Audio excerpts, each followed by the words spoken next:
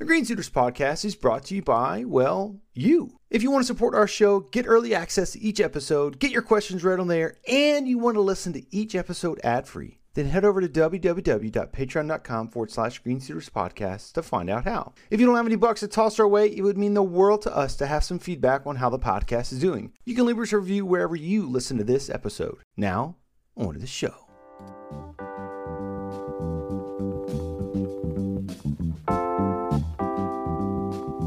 Ladies and gentlemen, welcome back to yet another community episode of the Green Suiters podcast. Episode 20, every 5 episodes. We pause our normal programming. We get feedback, questions, concerns, comments, complaints from our patrons and the audience from all of our different channels, and we answer their questions on the air. So if you want to guarantee to get your question read on the air, make sure you become a patron. If not, whenever we do call outs on our stories, our Instagram stories, you can submit your question, comment, or complain there, and maybe it'll get read on the air. But again, patrons get first dibs to get their questions read. And we're just going to jump straight into it. We're not going to do what's on our bench. We're going to jump straight into these questions. So the first question is from Patrick. And well, it's not a question. It's more of a discussion point.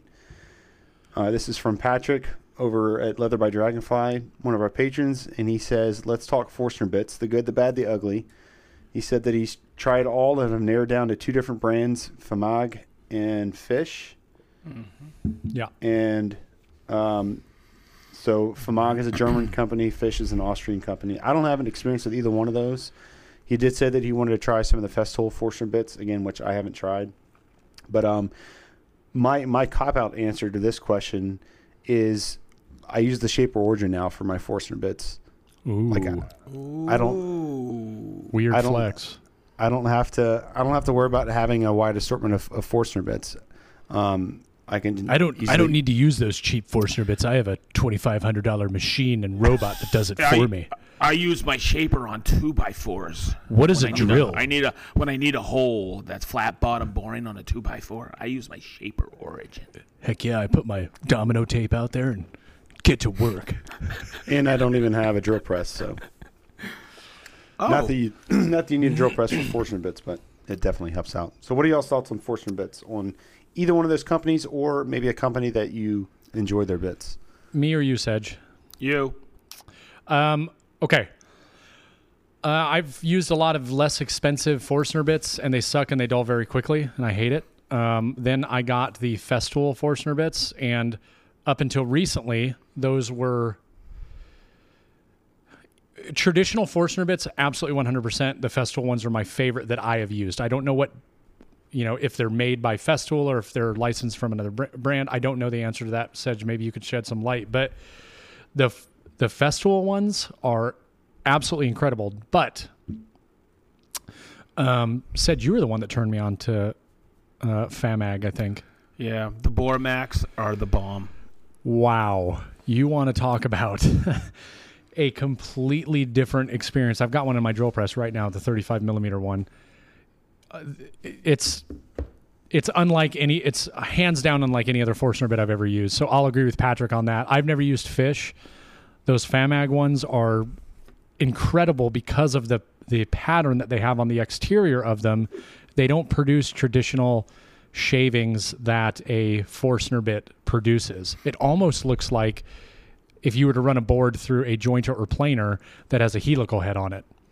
That's what the shavings look like. So what I think is happening is it's cutting the wood and the shavings, and then it's processing it. It's processing it through the ridges that are on the side of the bit and breaking it down into tiny little pieces. It's remarkable. Mm-hmm. I need to do a video on them here soon, but that would be my... I first saw those with John from Enfield. Sorry to interrupt, Jason. No, you're good. From John from Enfield Refurbishments, and he was using those Bormax bits, and that kind of I kind of freaked out when I saw him.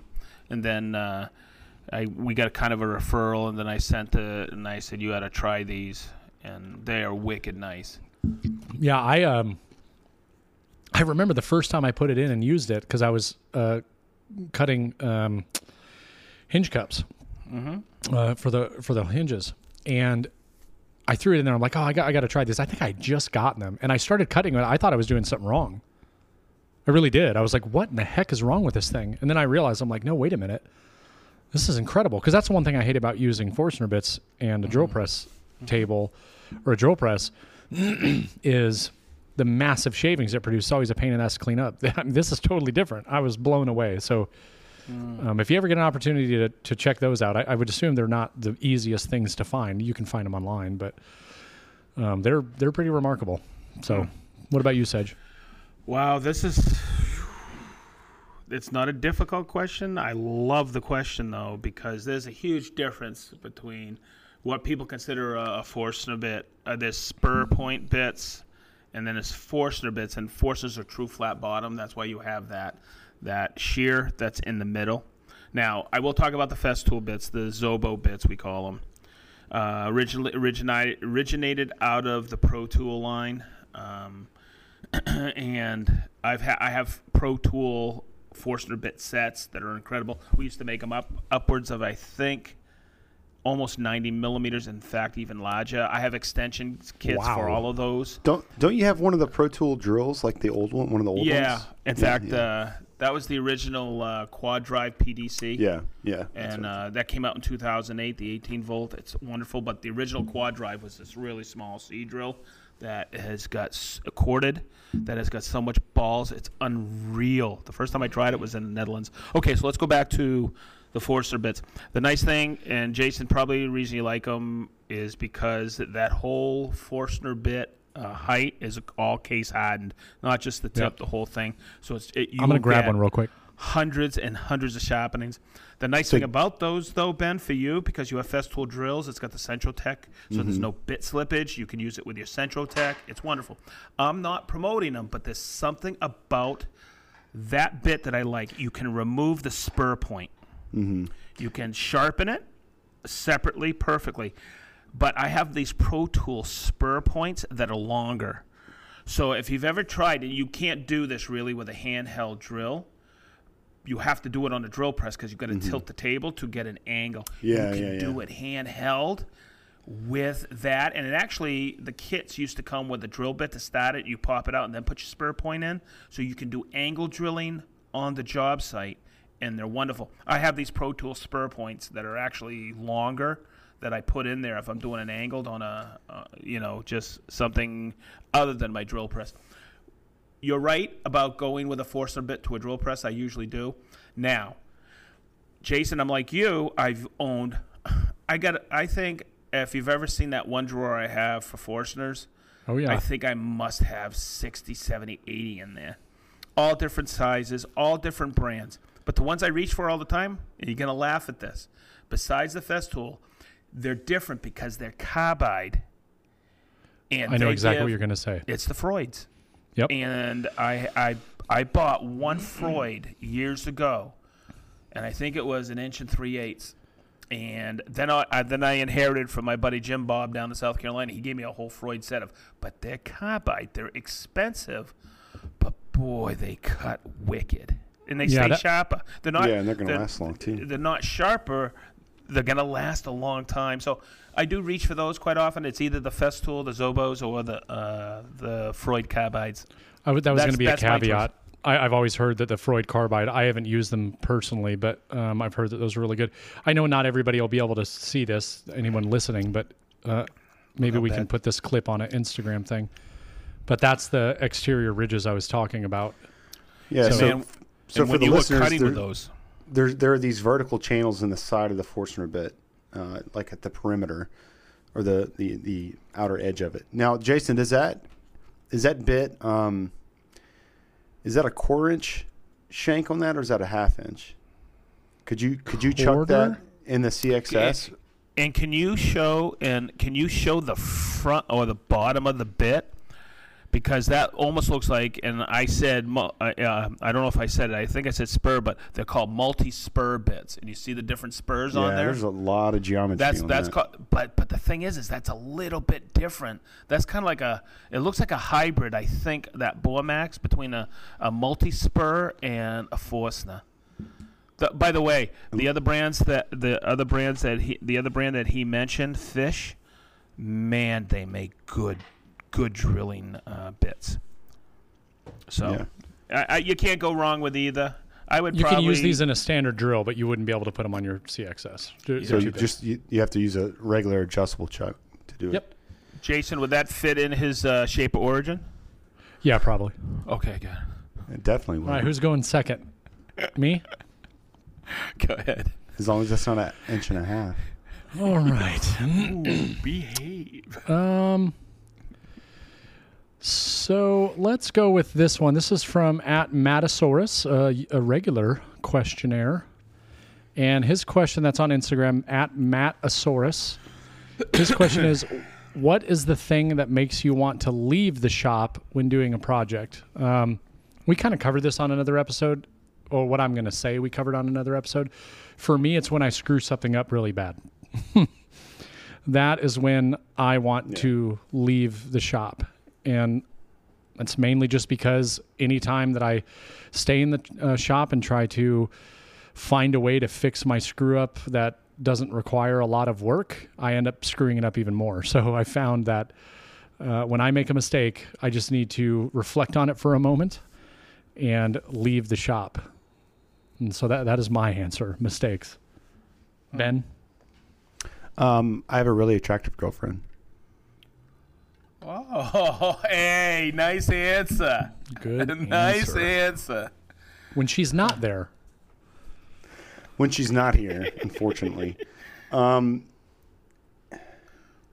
Even better answer. I would say that it's probably the same thing, Jason. Like if I'm getting really frustrated with an issue that I'm having. Yeah, I mean, obviously my kids, if they need something, because I work out of my basement and I'm a single parent, but I mean, it's very little that I would leave. Obviously when Jen's not here, that I would leave the shop for them. I usually have the opposite problem where I tell myself that I'm only going to go down there for an hour, and it ends up being 4 or 5 hours. So, Sedge. When I start getting wicked tired, and that's when things start going sideways, I'm out of there. Yeah. When I get really fatigued, I know I've been doing this for a while, and I just have this point where I'm exhausted. I want to continue working, but I know there's a potential of things going really sideways. So I say, hey, you know what? Tomorrow's another day. And I just turn the light off, turn off the Mr. Cool now, head inside. What's really nice is I don't have a 5-6 mile drive home. I get 2 steps up and I'm in the mudroom. I love it. So Before we kick it over to Sedge's question, I do have one more, and that's when my blood alcohol content gets above a 0.9. When the organic red dye starts pouring profusely out of my sliced hand. Yeah. When there's about a pint of blood on the floor, that's whenever I stop. That's when I stop. All right, Sedge, what's your first question? God, there's so many great questions this week. Okay, so I got this, and I actually put this on the list a few weeks ago, the one we always have that we can add to. And it's from hallshardwood.com, halls_hardwood.com. And it said, boxes first, the face frames first, frameless versus face frame. What are a few industry standards? Okay, so I'm a frameless guy. I've always built frameless. I hate face frames. But I actually asked a question many moons ago to a really cool guy. You guys are going to laugh. It was Mark Adams. And I go, what's the deal with face frames and frameless? Because here in South Florida, it's all frameless. And Mark told me, he goes, it's 50-50. And I go, what do you mean 50-50? He goes, it's 50-50 across the country. But it all depends on what neck of the woods you're from. Like, if you're from New England, commercial is frameless, and residential is face frame. So I go, okay, so tell me, what do people do? He goes, with face frames, he goes, it's 50-50. I go, what are you talking about? He goes, 50% of the people build a face frame first, and the other 50% build the boxes first. And I go, what do you do? And he goes, I built my face frames first, and he showed me how he did it. And then he said, and then I have and then I data win my my sides and then put my boxes in. And he went through the whole process with the South Florida Woodworker Guild with us. And I went, oh, cool. And that's when I learned face frame joinery. So when I came to Festool and I started talking face frames, we do the face frames first, and then we build the boxes to it. But we use dominoes to connect everything, and we have a whole process of doing that. And I helped develop. We all helped develop it, and it was really cool when I designed that class for cabinetry. But once again, I kind of know frameless inside and out, and there are industry standards in that. To answer the question, it's just, there's a lot of them. It's 32 millimeter spacing. It's 37 millimeters in from the front, 37 millimeters in from the back, depending if you're working from a rabbet, the dead back, or the groove. But it's 37 from either way. And guess what works off of all of that? All your hardware. Whether it's slides or it doesn't matter which brand it is, Bloom, Grass, Salice, Agostini, all of them. And do you guys know the story how that all came about? 32 millimeter. It was after World War II. After World War II, and do you know where they came up? Do you know how they came up with 32 millimeter?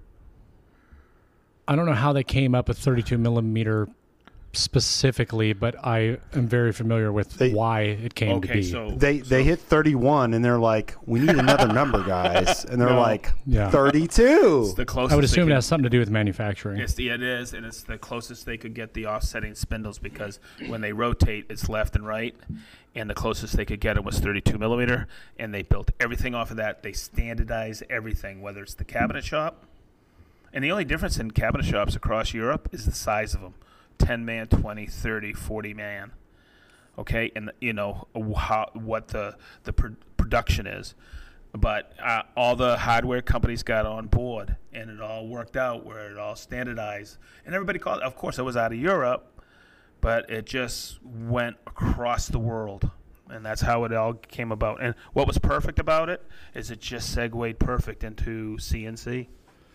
Yeah, from my understanding, it had to do with, because I've read up on this a couple of times, but basically after all the damage and destruction of World War II, and they were going to rebuild, Europe, basically everybody got involved and everybody was helping out, so they just created one system to standardize everything. Therefore, It could come from anywhere and it would all be the same, which I just thought was very interesting. That is how that system came to be, for such a large scale thing. So pretty cool.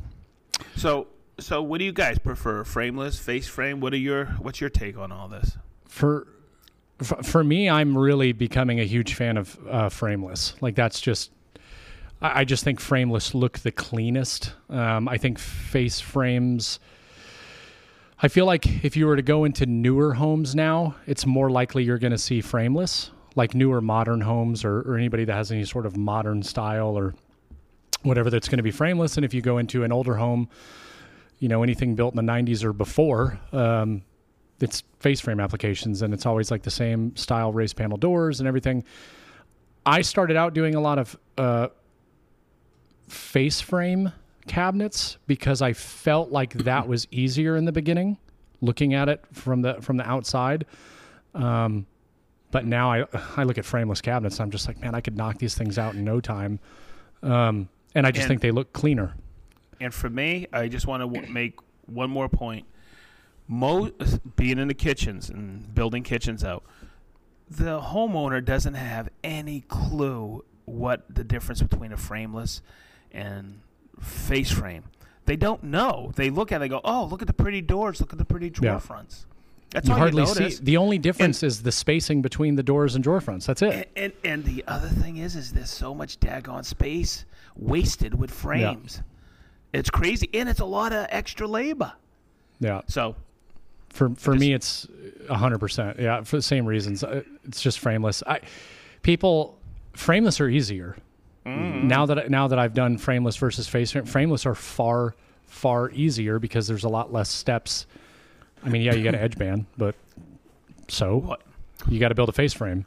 To go on the second part, I always built my boxes first and then my face frames. I don't know why I ever did it in that order. I just always built the boxes, made sure all my measurements were right, and then I built the face frames based off that. And then the standards, you covered that portion. So what about you, Ben? When I first started out, I was doing framed cabinets just because that's what I saw in my house. That's what I saw growing up. Your pantry cabinets, all that stuff was framed, face frame. But it wasn't until I started kind of digging into the Festool line and buying into the system that I saw how, for my own personal taste and styles, how much I preferred the frameless because of the Euro style, and all of my beds are made with frameless carcasses. I built one vanity that was with a face frame in the house, and that was the last face frame that I ever built, and that was about 5 years ago. But in my experience, I've had more hardware failures, and again, it depends on the type of hardware that you use. But the hardware that I have on my all of my cabinet doors that I have framed faces, like most of the one, with the exception of that one vanity, all the cabinets in my house are framed faces. I've had to replace and repair that hardware a lot, whereas with anything that is frameless, and again, it really does depend on the hardware that you use, but I've never had to replace hardware, whether hinges or really just hinges, because of how it mounts into the panel. I don't know. It seems like to me that there's more work involved to do a face frame cabinet than there is to do a frameless. And just like you, Jason, I really like the clean and open aesthetics of frameless. Yep. And then I always build my boxes first. Let's see, I'm trying to read the rest of the question. Did you delete the question? Yeah, I already did. I delete them as we answer them. I think that was it, right? That was it. Question? Yep. That was it. That was a good question, I thought. That's why I put it in there. He's a good guy, too. I think I'm next, right, Jason? Yes, you are, good sir. All right. This is from Instagram, Woodworking Whiskers, Ash. And I'm gonna appease Ash a little bit, Jason, in our conversation before the start of the podcast, and I'll read his question in the voice. Is there any other uses for domino other than joinery? And answer is very simple. You use it to kill men by punching hole in head. You kill them very easily. Little messy, so make sure you use dust or organic matter extraction, But you put in 10 millimeter cutter, plunge all the way in, he dead like this. Better than good out. For those listening and are confused right now, Ash sent in a question asking if Ben could do an entire episode in that voice. So, oh my God, just a little snippet for you, Ash. And he just got back from the Ukraine-Russia talks too, so he's primed. Hello, my name is Mikhail. The only other thing that I can think of, or at least that I've used off the top of my head for to use the domino for, is if you wanted to install Z-clips on a tabletop surface. If you wanted to attach it to your apron, just get a 4 millimeter cutter, drop it down to the shortest plate height, and plunge it, and then you can use it with a Z-clip to attach it to your tabletop. Yeah, I did that about, oh my God, 14 years ago. I designed my own Z-clips with a 6 millimeter domino and a 5 millimeter domino, and I did that on this little occasional table. And I said, that is a really cool application. Now I see everybody doing cool stuff like that, and I'm like, I love that, man, because there's so many cool little things you could think of. I saw that question, and I was like, I didn't know how to answer that, and you answered it perfectly, Ben. So I'm trying to think if I've used it for other things instead of killing somebody. See, I can't do Russian. I can't do Russian. Have you guys seen No Country for Old Men? Oh yeah, no. Great movie. That's immediately what I thought of is the brain hair popper thing. Yeah. Oh my God. I can't. What about you, Jace? Have you used it for anything else? So he said other than joinery, correct? Oh, yeah. Yeah. So I guess this kind of would be considered joinery, but with the Domino 700, one of the reasons I wanted to get it is for like floating shelves, which technically speaking, it would be considered joinery because you're joining the two pieces together, kind of. But you could use the longest dominoes. Let's say you had a 8-quarter piece, you wanted to make a floating shelf, right? Well, you could cut the back part. Whatever, you cut it into two pieces and basically plunge a domino into each side, and you could just attach the back piece onto the wall and the studs, and then you could just slide that part onto the shelf. And I just thought that was a cool application. Again, technically joinery. I would have said what Ben mentioned, because I used to use a biscuit joiner for a long time to do that application, to do the Z clips. And there's other stuff you can do too. You can run your apron pieces through a table saw and make a channel and put them anywhere you want. But I mean, it's really hard to come up with any other thing other than joinery. I mean, technically, a Z clip is joinery, right? You're using it to affix two pieces together. You could, if you took the domino and you again jacked it up to the shortest plate height, you could use it to create a spline in a mitered corner. You would just have to chop it all the way down that miter, and you're essentially just making a channel. But if you have a domino, why would you want to use a spline if you have a domino? So I like using the domino for the Z clips just because it leaves a much cleaner, smaller hole. But I don't like dulling my blades, so I bought the Lamello, and now I'm just going to use that for basically like a biscuit joiner. And I'm only going to use it for that. I went and already picked up a little bottle of DeWalt biscuits for it. So yeah, they should fit. It's not like it's a precision machine or anything. I'm still stuck on the clean little hole. Yeah, I know. All right, Jason, what's your next question, Jason? Okay. So, in case we don't get to do 3, let me say this one is going to be from at Waterline Woodworking on Instagram. Actually, real quick, Hypernova, have you ever set the brake off on your saw stop? No.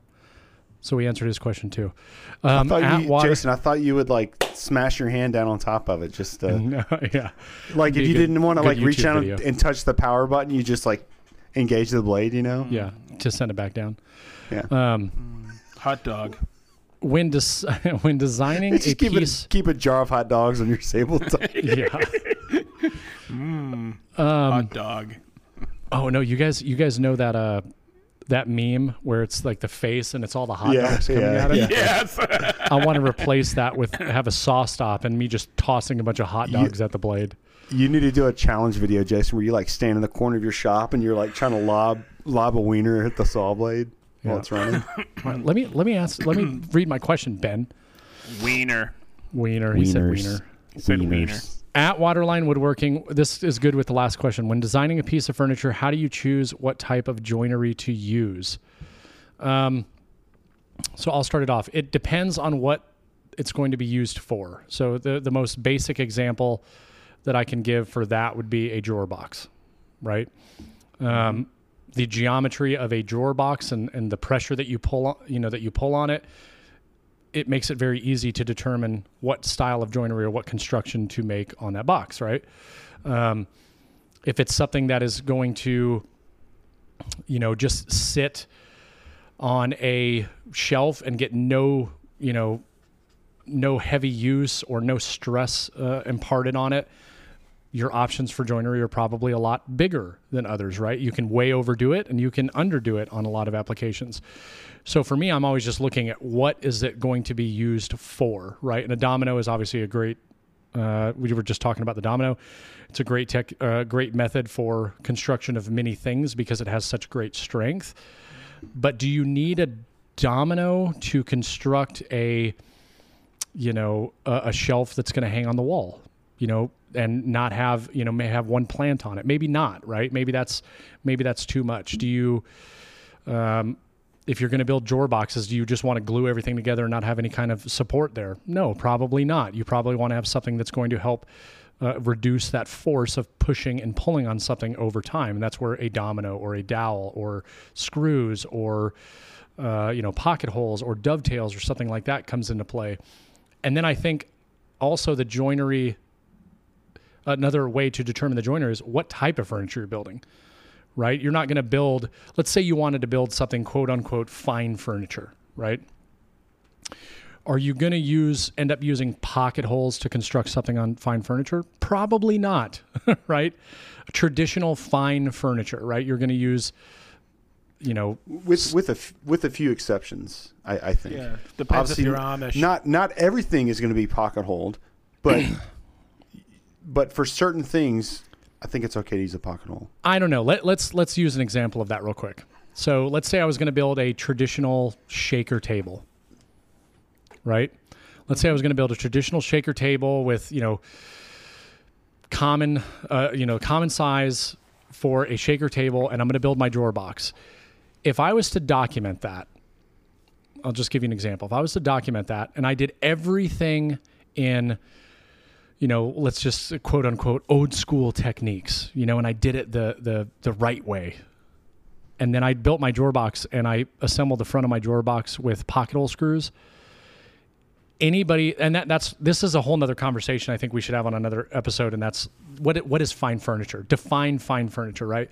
But people would come out of their graves to ridicule me for that. And there is a certain elegance to certain things, I think, and a certain style of furniture that yields better to traditional styles of joinery, as where a lot of other newer, hey, I'm building this, I have 40 cabinets to build, and I have 40 cabinet drawers that I have to build. Well, that's a little bit of a different scenario, unless you're doing like dovetails on everything, and that's where you start talking about super high end. When you're talking about throwing boxes together with pocket holes, I don't think that's in the same conversation as what you would find in like a super high end $70,000 kitchen renovation. Just cabinets alone, $70,000 or something crazy like that. You're not going to find those things. You're going to find dovetailed drawer boxes. You're going to find undermount drawer slides. You're going to find soft close doors. You're going to find, hardwood cabinetry versus,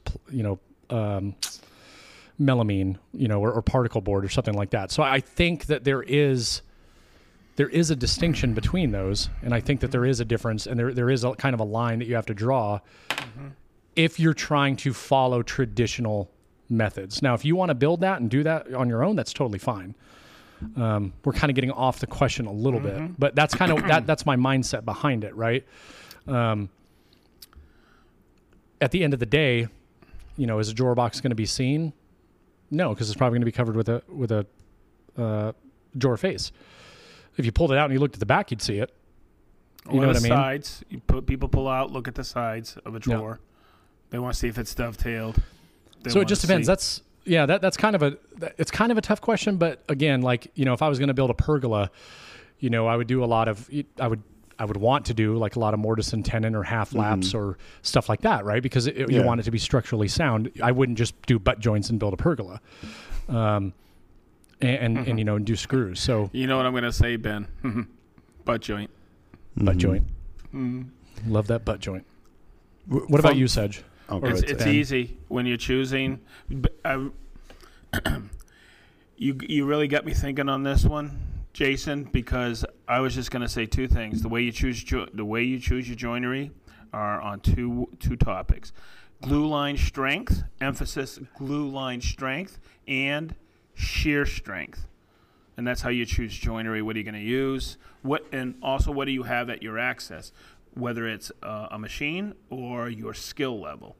Yeah. But you brought up another topic which is important, and it is a slippery slope to go down, especially on a night like this, because these are shorter episodes usually.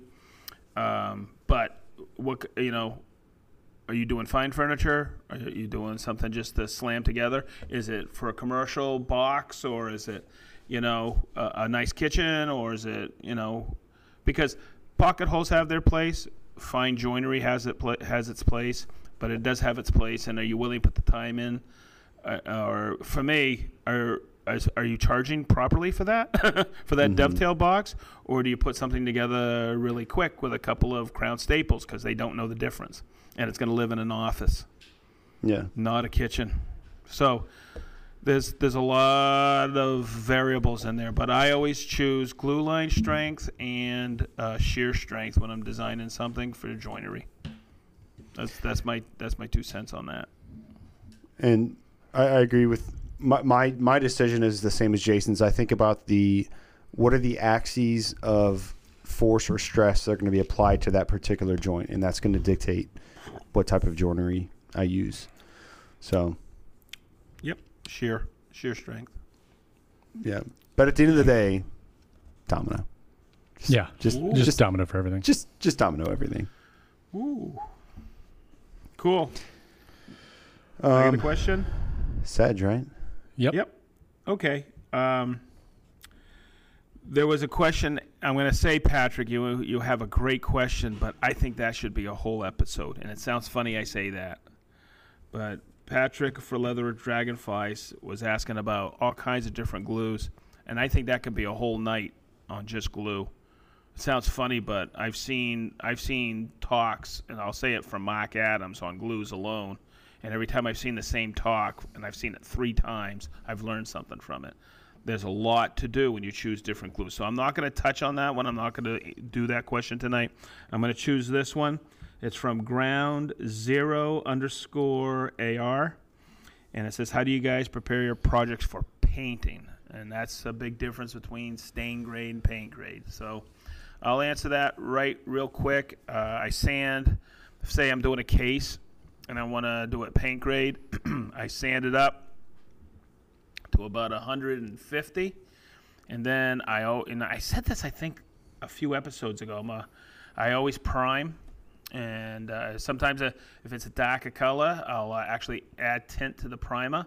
But I use Sherwin-Williams product. It's called All-Purpose Primer.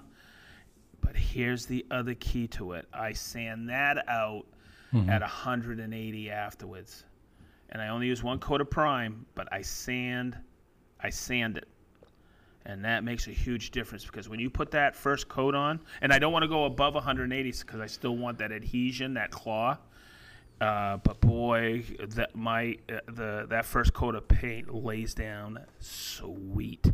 So that's how I prep for paint grade. And I would encourage Ground Zero to go listen to episode 5, which is our finish episode. Okay, cool. Where we can go head into finishing. Yeah. For me, it's very similar to Sedge. I really don't enjoy painting. If I'm going to do it, I'm going to spray. And so for me, it's the same thing. I'm just trying to get a nice smooth surface to start with. And one thing that I will add to what Sedge said is, do not make the mistake of thinking, and this is based on my experience, do not make the mistake of thinking if a paint says it doesn't need a primer that you're good, because I have found that the worst paint jobs I do are always the ones that I do not use a primer. Mm-hmm. And I will not make that mistake ever again. I will always prime. I traditionally have done 2 coats. So I'm the same, sand to about 150, 180. Sometimes it depends on the manufacturer's instructions, but 150, 180. I usually would lay down 2 coats. Because I have a tendency to spray a lot thinner just based on some bad experiences that I've had. So I'll do a first coat, and a lot of the paint that I have sprayed for cabinetry, at least the last few times, has been the Sherwin-Williams Chem Aqua. So it's a water-based. And when you lay down that first coat, it does, raise that grain a little bit. So I sand the first coat back, apply a second thin coat, and if I need to do it again, I'll sand it. And then when you spray that Chem Aqua on it, and I use the Chem Aqua, I can't remember what it's called, but it's the primer for their paint. When you go and you spray that coat, if you took the time to sand out that primered surface, man, does it lay down super nice. And it just takes the effort out. I mean, you really don't have to do anything at that point. It's a little bit extra step, but the quality of paint and the adhesion that you're going to get by using a primer is way better than just sanding something and throwing some paint on it that says no primer necessary. And that includes like painting the walls in the house too. I've made that mistake, and that's just stupid. But that's the process that I go through. And in most cases, I don't have to sand anything on the paint coats. Just 2-3 coats after a couple coats of primer. Good to go.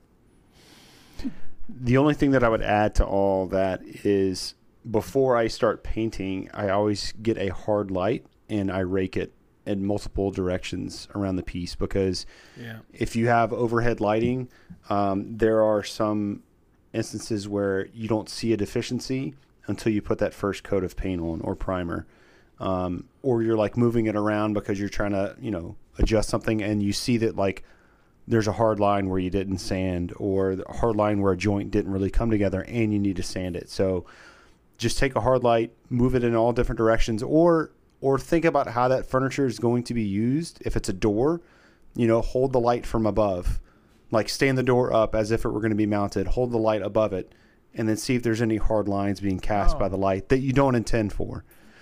And then you can correct them, because typically you painted those doors for Jen, didn't you? Yeah, those were rolled and tipped. Yeah, those came out perfect. Yeah, they did, and that's exactly what I did. Is I had overhead lights, but I stood the door up, I turned it, rotated around it, made sure that there was no defects in the surface, and that door came out flawless. Like it looks awesome. Yeah. Can I add 2 things real quick? No. That we didn't cover? No. Yeah. No. One is make sure you clean before you lay down any paint. So you sand it and everything. We didn't really talk about that. Clean it off, right? Because that's going to help with the adhesion. Yeah. So I always shower. Yeah. I always take a Clean shower. Your body. Yeah. Well, and Sedge mentioned that he wipes between coats or between sanding. Oh, okay. Yeah. And after what was the pooping, other? you should wipe as well. Oh, always. I go to the bathroom, I wipe, and then I come back out and I spray the second coat. Shows up on white paint real easy. That ain't right. That's the other thing that I was going to say is take the time beforehand to make sure that everything looks great before you even start painting, because the minute you put paint on it, it will stick out like a sore thumb, especially depending on the sheen of paint you're using. So take that additional time in the beginning, because it'll save you a lot of time in the end. That would be the only thing I have to add. I would say the majority of great finish work is great prep work. 80% of a good finish is because of a good preparation. Absolutely. And it's my least favorite thing to do. That's why I love using Rubio. Hides all that crap. Just kidding. Are we only doing 2 based on your time? I think we're good. I think we're good to do 3. You want to do 3? Sure? Yeah. All right. My turn, right? Mm-hmm. So this one is from Instagram. It's I'm guessing it's at Oscar I Am, and he asked, or she asked, what is the one project someone couldn't pay you to make no matter the cost? And that is easy for me, and that's a river table. I will never do a river table, an epoxy pour. They are, I think they are, in my opinion, I think that they're ugly. When I see a finished epoxy table or river table, it doesn't even look like real wood anymore. Like it looks like somebody just took like particle board and then like heat pressed vinyl on top of it. Like it doesn't even look real anymore. It just looks like a big chunk of plastic. That's my answer. No river tables. Sedge? No, you. No, mine's boring because mine was going to be the same thing. Really? Yeah, and here's why. It's not. I actually do think some of them look very, very cool. I've seen some amazing river tables. I think the craze is getting kind of old. For me, it's because I want nothing to do with the epoxy pour process. I want nothing to do with it, and that's really what it boils down to. Luckily, I'm fortunate enough to be in a position where obviously I can pick and choose what I want to do, if anything. But because I'm Jason Ben. No, it's just because I don't do client work anymore. But yeah, I don't think they're all ugly. Like I said, I've seen some very, very, very cool. I'm a big fan of like the all white with like walnut or something. Those are the ones that I think are really cool, where it almost looks like porcelain or marble and walnut, or black and walnut. But I want nothing to do with the epoxy pour process. I don't want to mix 70 gallons of epoxy or it's go just through all that work and then have the epoxy fail. Yeah, it just Like and I know that pour there's a too lot of much, learning or to it. Yeah, you get heat So exchange. that's also and mine. like, what about you, Sedge? Well, because I guess I didn't read that question quite right, because Like you're I'll thinking about build a it. project you did in the past, like Oh which one no! you would never Well, want I've to do? refused work before, and we actually, Mikey said, I cannot believe that my business partner, that you are refusing this job, and I actually pretty much tripled the price. It was sickening how much I priced it up at. And she called back and she said, "Okay, when can I get you in?" And I said, Oh, man. And I said 6 months from now. She goes, She goes, "I'll wait." And I go, "Mikey, what do I do? We cannot build it." So I wish I knew, Oscar. I am, if you were in the trades, because when I was in somebody's house and I was showing them our portfolio and everything and talking to them, I was interviewing them to see if Mikey and I were going to build for them. And sometimes the way people or husband and wife talk to each other in front of two strangers, there's no way in hell I would do any work for them, because if they're going to be mean to each other, they're going to be mean to us. So I always interviewed the customers we built for to see if I wanted to build for them. And it sounds funny, but this lady was so nasty to her husband. He was the nicest, sweetest guy, but she was so nasty to him. And Mikey said, you were just doodling when she was showing you. I was taking measurements, and and you were doodling stuff. I go, yeah, because we're not going anywhere near there. Well, she's gonna call us, and I go, okay, I'll take care of it. And I just kept going up and up. And here's the beautiful part of it. I got hired by Festool, so in that 6 months. Yeah, you could dodge it. I dodged it, baby. God, she was mean. She was downright mean in front of two strangers in her house to her husband.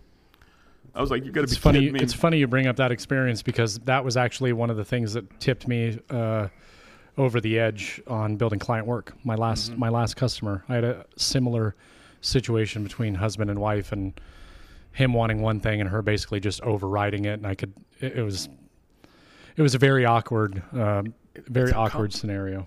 It's uncomfortable. Yeah. I want to say, dude, you take that shit? Stuff? Sorry.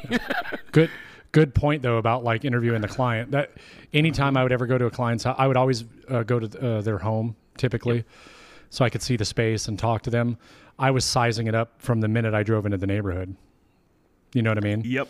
Oh, like yeah. I could start thinking of ideas on prices the minute I drove into the neighborhood, which that might sound messed up, but it's 100% true. Like, is this going to be a client that is going to, pay what I want for this table, or is this going to be a client what I shouldn't even meet with? Like, you can tell so many things just by driving up to somebody's home and the sitting upkeep down with inside them. the upkeep inside the house.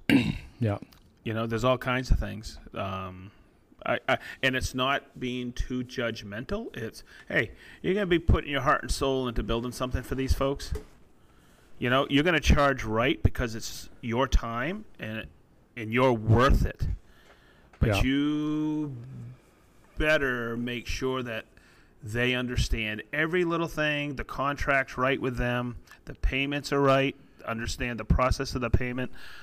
But also, I wanted to build for nice people. I mean, we used to have clients call us on the way home, and they were crying. They loved it so much. Not that they didn't like it, but they were like, "Oh my God, we're having dinner at the table," and the kids were like so excited, and the wife was crying. And I was like, "Are we okay with this?" He goes, "Dude, she loves it so much," and I was like, "Wow." So those are the people I want to build for, or I did build for.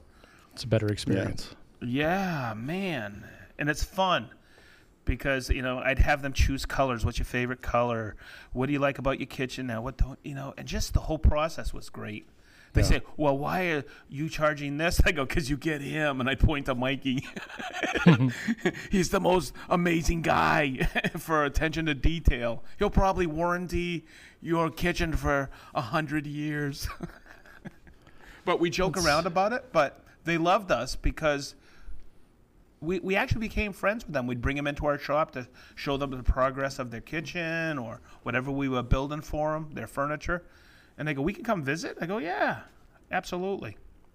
Just don't touch anything. Oh my God, it was fun. It was a fun process.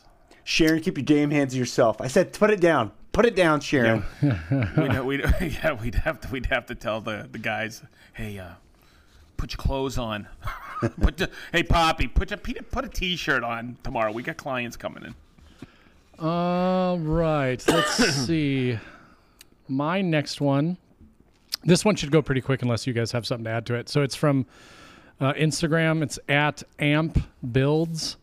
And his question is, what are the different kinds of plywood, good, bad, and what to look for when shopping? So I will just quickly give my part. You're not going to find top quality plywood at any of the home stores, period. It's just, you're not going to. Not on the shelves. You can order it. You can order it, yeah. But you're not going to find it on display. No, it's not in the store. If you want good quality plywood in a much larger selection, you need to find a plywood or cabinet supplier, or there's tons of them in every major city. I would assure you that there's probably something nearby. That's what I look for. In terms of what to, I'm always looking for A or B. A1, B2, whatever it is, depends on the project. I just want good quality plywood. And believe it or not, guess what? It's not that much more expensive. And in some cases, I've actually got it cheaper from suppliers than I have in the box stores. Like most things, like your hardwoods and everything else, it's grossly overpriced and lower quality. You'd be surprised how inexpensive pre-finished plywood is. Yeah. I mean, that's what I tend to use more than anything now. But $76 a sheet. To 3/4. If you want to find out everything you ever need to know about plywood, go to the Lumber Industry Update podcast, Shannon Rogers. Again, that's the Lumber Industry Update. And he has a 2 or 3 episode series where all he talks about is plywood. And you will walk away from that knowing everything you need to know about plywood. There's 75 million different core styles you can get, what each one is used for, the difference between the grading system. It's remarkable. So definitely go check that out. So unless there's something additional you guys want to add to that, but that is my number one recommendation for anybody that ever asks about plywood is check out the Lumber Industry Update plywood episodes. You guys don't use the project panels from Lowe's? No. That's what the wood's for, though. It's called project panel. It's for projects. I'm really surprised you guys don't use that. Yeah. You just pocket hole. You just buy 4 project panels and you pocket hole together. And now you have one 4x8 sheet. You got a full sheet. Then you can start ripping it. Yep. Just be sure you don't hit those screws. You guys are amateurs, man. I'm just gonna say I concur 100% about that podcast. It's you know it, but it's great to hear somebody else just go through it, and he's an industry leader. Shannon is. Oh yeah. And he really boils it down absolutely perfect. I couldn't do it any justice. But he goes, and then all of a sudden he says something, you go, "Oh yeah, I forgot about that." So by the way, I've listened to those episodes twice.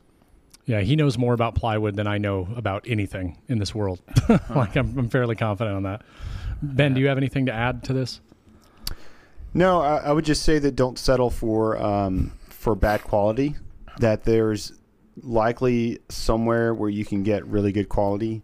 I really love Baltic birch. However, for whatever reason, the place that I get mine from, the distributor, or the supplier, they like disappeared. It's the same. And so now I have to like really kind of hunt down higher quality plywood when I want it. Again, depending on the need, but. Just like Jason said, talk to cabinetry shops. They're the ones that are going to be more plugged in than anybody else. Yep. And if all else fails, Jason, what is it for Home Depot? They have a catalog that you can order from. Yeah. You can go online and order it directly offline. They're a Pure Bond dealer. You can literally get any kind of plywood you want at Home Depot. You can get any tool you want pretty much at Home Depot. You just have to order it. I would just say for cabinet construction, stay away from 3/4 OSB. Oh my God. No, that's what I use. I actually saw somebody. I like the build, textured look. And I thought about it. I go, what the hell? That's pretty cool. He did 3/4 OSB shop cabinets. And I went, oh, okay, good way to practice. Yeah, I can't. I just couldn't do it. He wanted to save himself that $10 a sheet. Oh my God! And Ben, you're right. It's not that bad a pricing for a really good plywood. It really isn't. It's worth it. Eliminates all the headaches. Quality. And if it is in your area, then somebody's trying to rip you off, and just go with someone else. Oh, Sedge, you are the last one. Are you gonna do the glue one or? I don't want to open up a box of worms right now.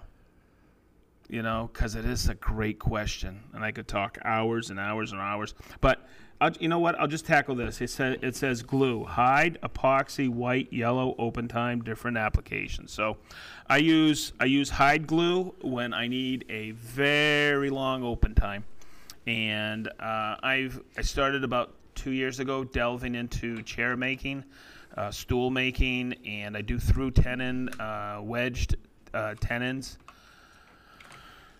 with hex tapered legs, and I did Jason, when you were up at festival that time in the lobby, did you see that coffee table I made? And I did those walnut tapered hexagonal legs that are through tenons on that slab. I don't remember it. I was too busy and Googling or ogling over all the festival. I use hide glue for that because when I use hide glue, it's reversible with heat and steam. Okay, but I truly believe it's every bit as strong as PVA glues. You just don't use hide glue outside because it can be water soluble. But I really like it. And for me, when I choose a glue, and I'll tell you why I choose what I choose in Titebond, I use hide glue for the longest open time, and when I get a huge project. And I use the Titebond liquid hide glue. I don't have to use my my glue pot anymore to heat up flake or anything like that. So that's my 2 cents on hide glue. I absolutely love it. But I've joked around about this. But do you guys know, I joke around, but it's true in my eyes. Do you know the difference between Titebond 1, 2, and 3? Yes. Food color. Yeah. Okay, the reason I choose, why would somebody choose? Everybody says, oh, it's weather resistant and stuff like that. Okay, I believe that marketing. But the reason I choose Titebond 3, it has the longest open time. Yep. I hate stress and glue up. Yeah. You know, oh my God. And the one thing I do, well, I think teaching proper glue up is so important. I'm going to be doing a video this year on it with Big D. And I was taught this. Before you even always dry fit, do a dry run on everything. That is huge, okay? But the other thing is you make sure you have every daggone clamp within reach.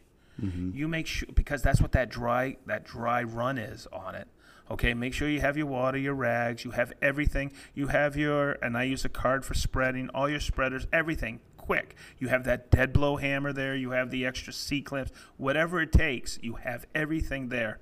It eliminates a lot of headache and stress. Then you combine that with like a Titebond 3 for long open time. Epoxy has its place. Hide glue doesn't fill. Epoxy's more of a fill for me. Mm-hmm. I don't do epoxy pours whatsoever. I've done one on Instagram with Rustic Designs by Rich here. There's a call out up in Canada. It was fun as heck, but we were pouring a conference table for Festool Canada.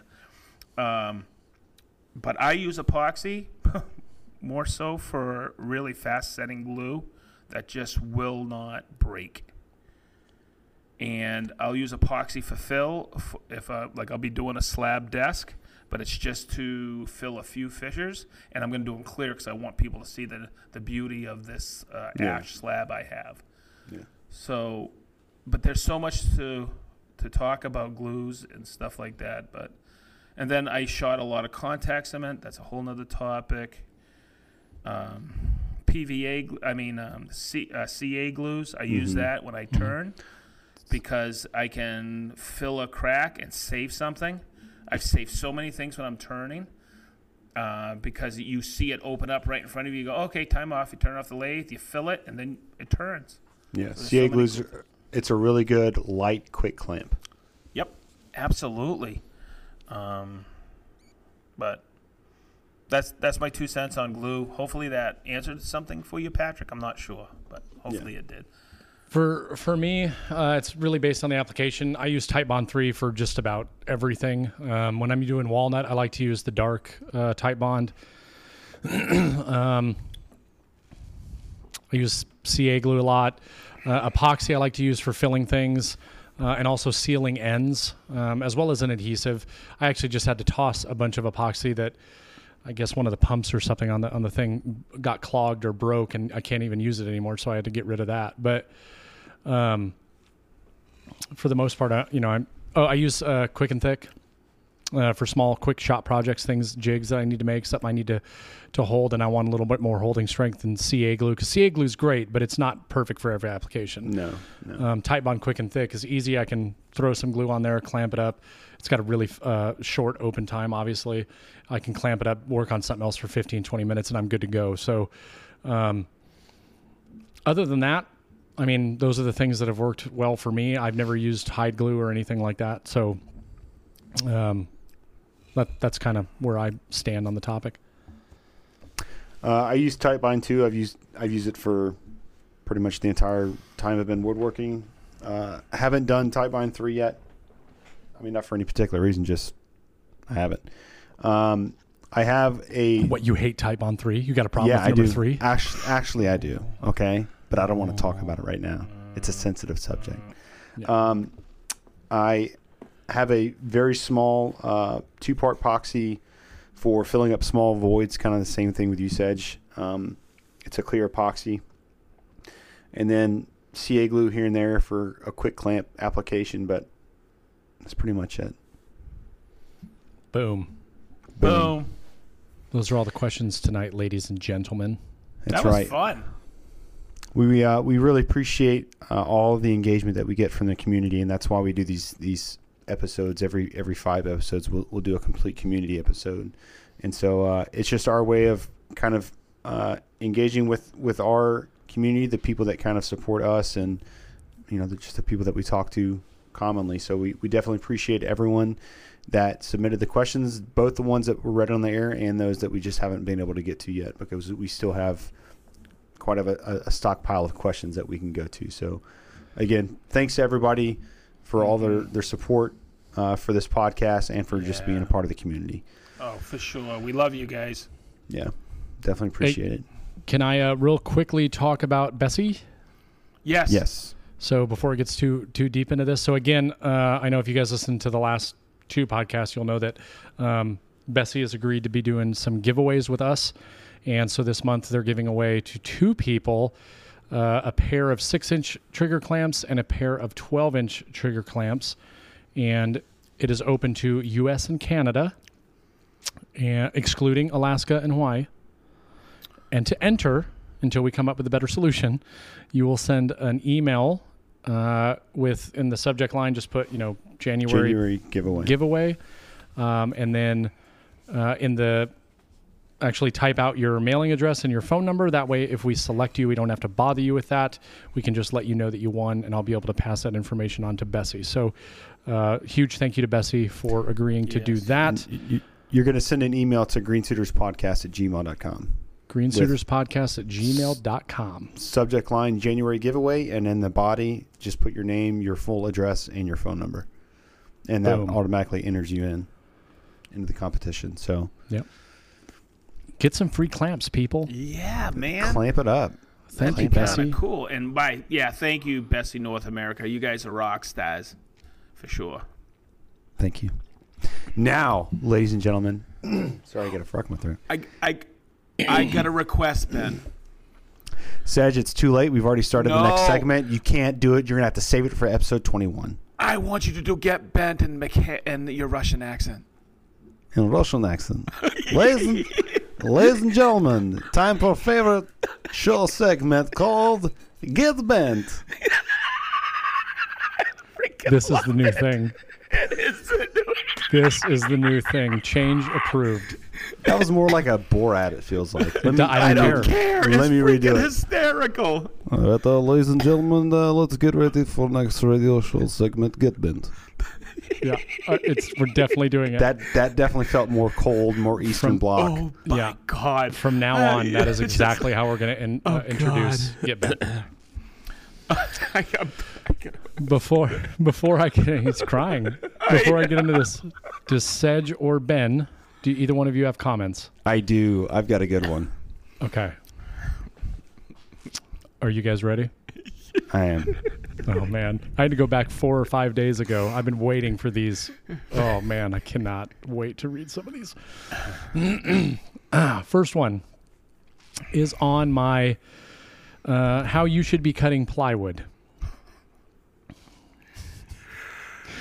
Here we go. But the first 2 comments, I'm going to read are from that. Another self-appointed expert telling me how I should do things I was doing before he was even a gleam in his daddy's eyes. Wow. Wow. Wow. Oh, Ben, by the way, I specifically haven't told you about these because the hurt butt report. I need you to do this. I wanted to wait until this one. Okay, I seriously considered if I recorded a video, made it look like one of those airline, safety brief videos. Oh my God. And put it as a link, make it like an unlisted video. And then instead of me typing all that stuff out that I did on the account, just post the link to that. And it's me and it's like, hi, welcome to the Hurt Butt section of Jason Mitz. It would appear that you've recently been butthurt. And we care. Oh my God, you should totally do it. Oh, you should do that. Get dressed up in like a tuxedo top. Yeah, just look really fancy. All right. I got another one here. This one is the same video. He says, or he or she, I think it's a he. Basically remove the factory edge, make all reference cuts parallel or perpendicular to each other, using a track saw or table saw fence. It's not rocket surgery. Well, he said rocket surgery. Yeah. In all fairness, nothing is rocket surgery. So. Oh my God. I'll tell you what, man. Some people are they're just negative. Oh yeah. It's like, I'm gonna show this guy. Good for you. Good for you. I feel better now. I have 2 more on the same video, and then I promise I'm done. Okay. But there was so many mean. There were so many good ones on this video. I had to read them. Okay, here's another one. Any bloody tradesman knows this. Anyone you is not should not be using said tools unless shown by a competent tradesman. When you are shown this, you are shown how to cut. So all this type of videos I'm not a fan of. You're basically telling someone with no knowledge to pick up a power tool. Oh my God. You have a lot of intoxicated people watching your videos. Hey, which one was Bert? Is Bert the bigger one out of Bert and Ernie, or is that Ernie? Which one's the taller one? Bert, I think. Yeah, I think it is Bert. Just as you're reading this, I just imagine Bert with his eyebrows, and he's like, just fervently typing. His little Muppet hands. I don't even know what he was saying. Yeah, I didn't get it. Yeah. All right. This is the last one, I promise. Okay. Oh, this is a good one. I never understood why some people would invest a 5-figure amount in a family of power tools that are so vastly overpriced that a quarter of that money could result in a family of a top-of-the-line other brand that is technically at least as decent. What does that even mean? What a sack. You can invest in another brand that was technically at least, arguably, somewhat, possibly, maybe. Could be almost as good. Dang, Bert. Tell us how you really feel. Like Festool. Yeah, clearly. Another person that just, all they see is the Festool behind me. I seriously need to just put a green screen or replace all this with Ryobi and then just use Festool. I'm serious. On everything. You should buy like broken sanders and just put like a knife through them and just have them on the back, or like I think some I'm kind of actually like I'm gonna paint all of my tools a different color and I'm just gonna put a sticker on all of them and it says Ryobi. I'm gonna use the lamello in the video. just do like really crappy handwriting. It's gonna say Harbor Freight. Use them in lamello. If Like the most expensive joinery machine you can buy. check out this new biscuit cutter I just got from Harbor From Freight. Harbor Freight. It's really Keith would nice. love that. Hopefully just it lasts more than once.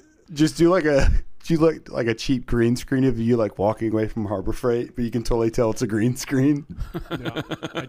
Yeah. You know the real reason I ended up buying the lamello, which I bought everybody. Don't think I got it for free. I bought it so it's one more video we can add to the lifestyles of the rich and famous. Mm-hmm. Oh, Yeah. Because I'm rich apparently. I'm a millionaire. In the All army. We're right. doing that video. Yeah.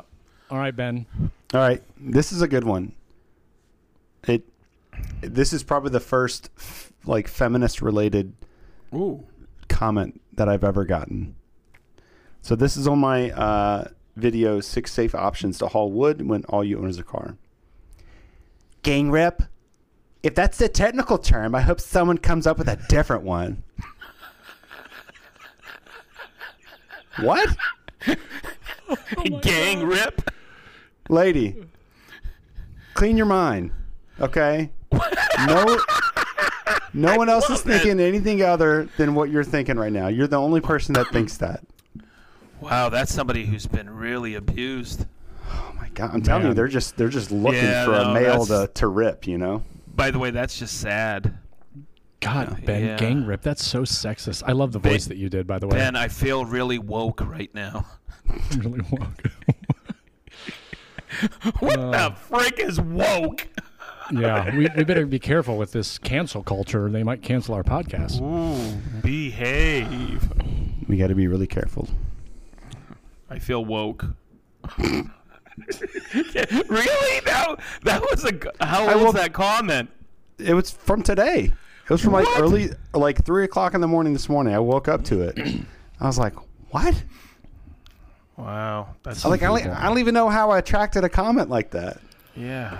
One of these days, we should just do an entire episode of Get Bent. Like, really dive in and Oh, find yeah. all the You've negative got- comments we haven't You've got read. an archive of them. And we just... we read them all. And then we go back and forth pretending like whatever... either how they sound when they wrote it or what our reply should be, and I should respond to all of them with whatever reply we come up with on the podcast live. That'd be Oh, that'd be fantastic. awesome. That'd be awesome. Show That'd be option. fun. Yep, that'd be fun. We'll have to have some alcohol in that one. I'll actually have to go back and look and see some of the comments I've gotten. Yeah, it's most of them have been on the metric video we did. Mm-hmm. And how dumb Americans are. And I go, oh, thanks for sharing. Yeah. Stupid American. Oh, And your- God. Your ridiculously Whatever. easy measuring system that almost all of the What? world uses. Whatever, Idiot. Euro. I want my response is, whatever, Euro trash. Have fun. Well, it can't be Eurotrash because they're obviously using metric. Yeah. But they have to hack Americans. Yeah. Oh, Whatever. yeah. Well, that was fun, man. I've been dying to read those comments. Dying to read those Okay. comments. It's I definitely a gotta good one. tell you, though, Ben's was awesome. Yeah. Gang rip. Gang So- rip. So sexist, Ben. You're so sexist. Gang rip. I am. I should really think my life. I should really rethink my life as a father of nothing but girls.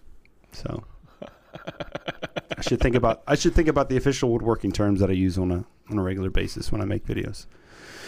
But anyways, ladies and gentlemen, this has been episode 20, a community episode of the Green Suiters podcast. We thank you so very much for being a part of this journey, for listening, for giving us your time, your ears, your attention. And we wish you all good luck in your shops this week and whatever you're doing. Jason, where can the good peoples find you? Ben'sWoodworking.com. Sedgley, where can we find you? At SedgeTool on Instagram, Twitter, TikTok, sedgetool.com.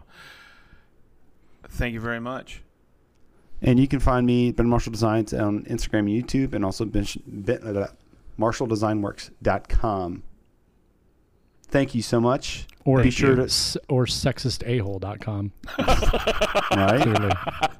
Jeez.